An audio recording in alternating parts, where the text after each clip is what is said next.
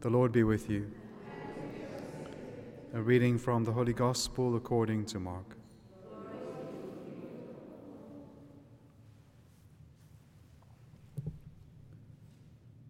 When evening had come, Jesus said to his disciples, "Let us go across to the other side." And leaving the crowd, they took him with them just as he was in the boat. And other boats were with him, and a great storm of wind arose, and the waves beat into the boat, so that the boat was already filling. But he was in the stern, asleep on the cushion. And they woke him and said to him, "Teacher, do you not care if we perish?"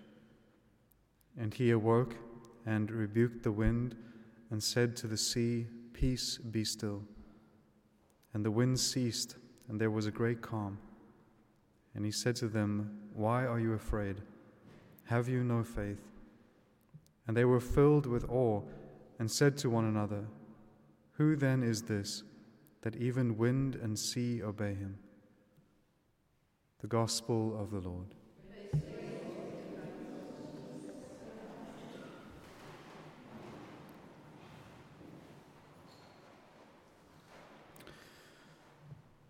This is one of my favorite scenes in the Gospel. It was also a scene that was deeply impactful on the spirituality of Saint Therese of Lisieux.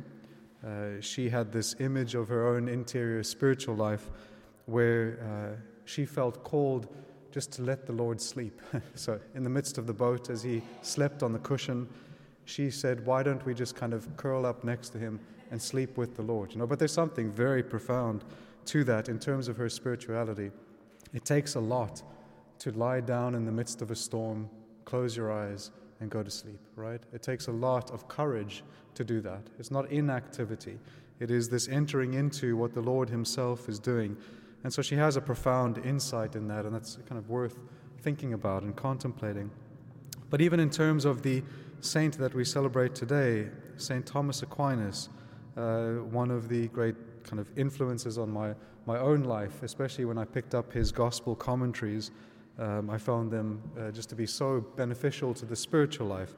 They're not for everyone. Sometimes I've recommended them before, and I've had kickback from them, which is that they might be a little bit dry, but I found them very kind of profound. I like the way he deals with Scripture. He's very patristic, takes in the church fathers, takes in church teaching, looks at all of the aspects of the life of Christ.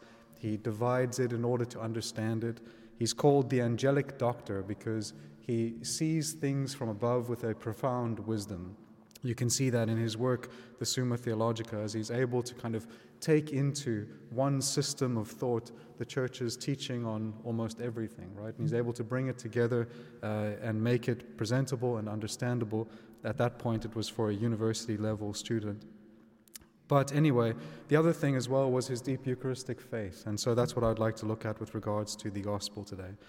So it says, when evening had come, so darkness is setting in, right? So already from the beginning of this scene, we have the encroachment of something that appears to be sinister in a certain sense. So evening has come, and Jesus says to his disciples, "Let us go across to the other side."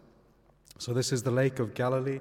The journey from one side to the other is about 7 miles. The journey from north to south is about 13 miles. And so to go across to the other side is a long journey to make at night. And it is over this sea that was very deep at certain parts. I think at certain parts it's like up to 160 feet deep at certain parts of it. But then also it's known for these sudden storms that can come onto the sea all of a sudden. And so he tells them, let's go across to the other side. And says, and leaving the crowd, they took him with them just as he was. That's a beautiful little kind of thing right in the middle of that sentence. They took him with them just as he was, just as Christ was. And then they take him into the boat and they begin crossing to the other side. And then all of a sudden, the storm begins to rise. And it speaks of the wind, it speaks of the waves, and the waves are now crashing into the boat. And so it is a profound image of difficulties, trials, tribulations, temptations, everything that assails us in this life. And the response of the Lord can cause further discomfort, because while they are panicking, he is sleeping. He's asleep on the cushion in the stern. And so also in our own life with regards to difficulties and trials, the Lord can appear to be asleep. What can happen in our difficulties is when we perceive inactivity in God, we can project onto Him things that are not there. And that's what they do. Do you not care? To the God who is love, they ask Him if He lacks love. Do you not care? And so they have misunderstood His activity, what He is doing. And so one of the commentators has a very beautiful insight. They say that what the Lord is doing here is that in this situation of panic, of despair, of frenzy, He simply brings the divine peace, the divine peace. And while they are trying to call Him into the frenzy, He is inviting them into the peace. He's inviting them into the peace that He has in His divinity. A power and peace that surpasses every earthly trial, every earthly difficulty, everything that we could encounter in terms of temptation.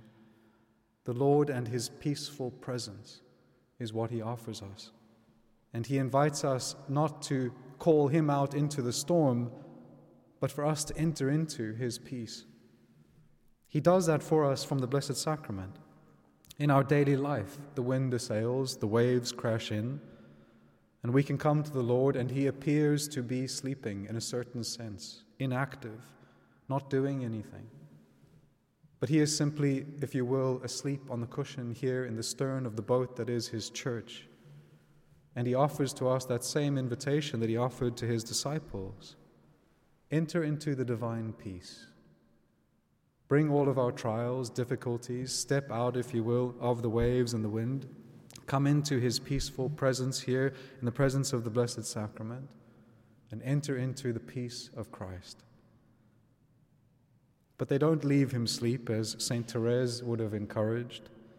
And it says, they wake Him up in a frenzy. Teacher, do you not care if we perish?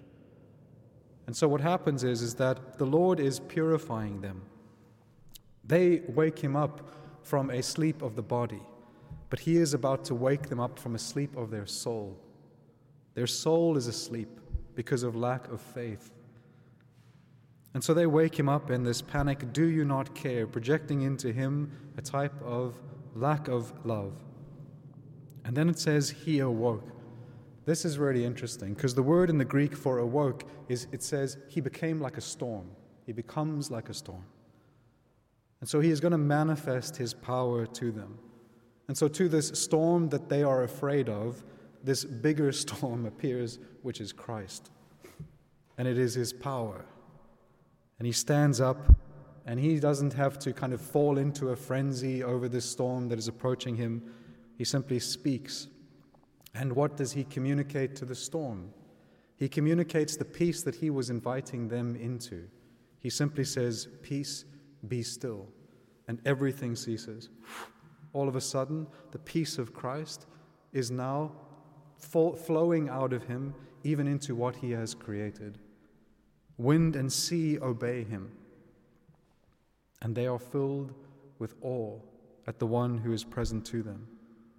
Not only does the wind and sea come to peace, but also their own interior comes to peace. And so the Lord is now communicating His peace to those whom He invited into that peace. And then He rebukes them. Why are you afraid? And by questioning that, He shows that we have control over our fear. Our fear should not govern our reason. Our reason should govern our fear. Have you no faith? Faith should be the principle of action in our life, that we act according to our faith, our belief in Christ and who He is. And that is applied for us here with regards to the Blessed Sacrament. Do we believe He is present? Do we believe that this is the same Christ whom we read about in the Gospels?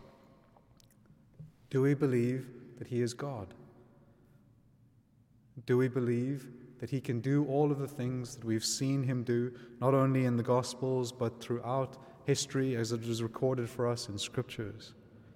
This is the same God who is now present in our midst, and he invites us into that peace. Just to close, that line, they took him just as he was.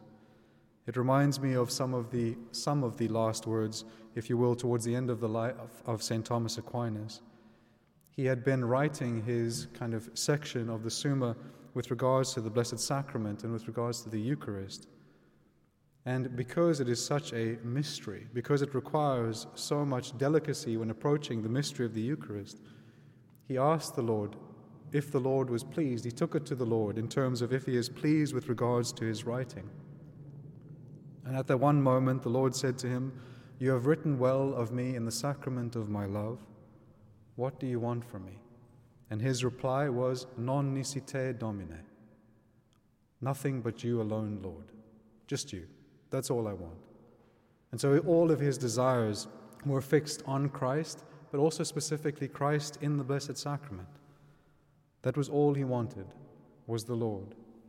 For all the wisdom that had been given him, it was manifest in that in his life, most truly. That he truly acted with wisdom. He wanted nothing else but God. And so also for us in our life, where we have Christ present to us here in the Blessed Sacrament, and he can say to us as well, what else do you want? Hopefully our response is the same as St. Thomas Aquinas, non nisi te, Domine. Amen.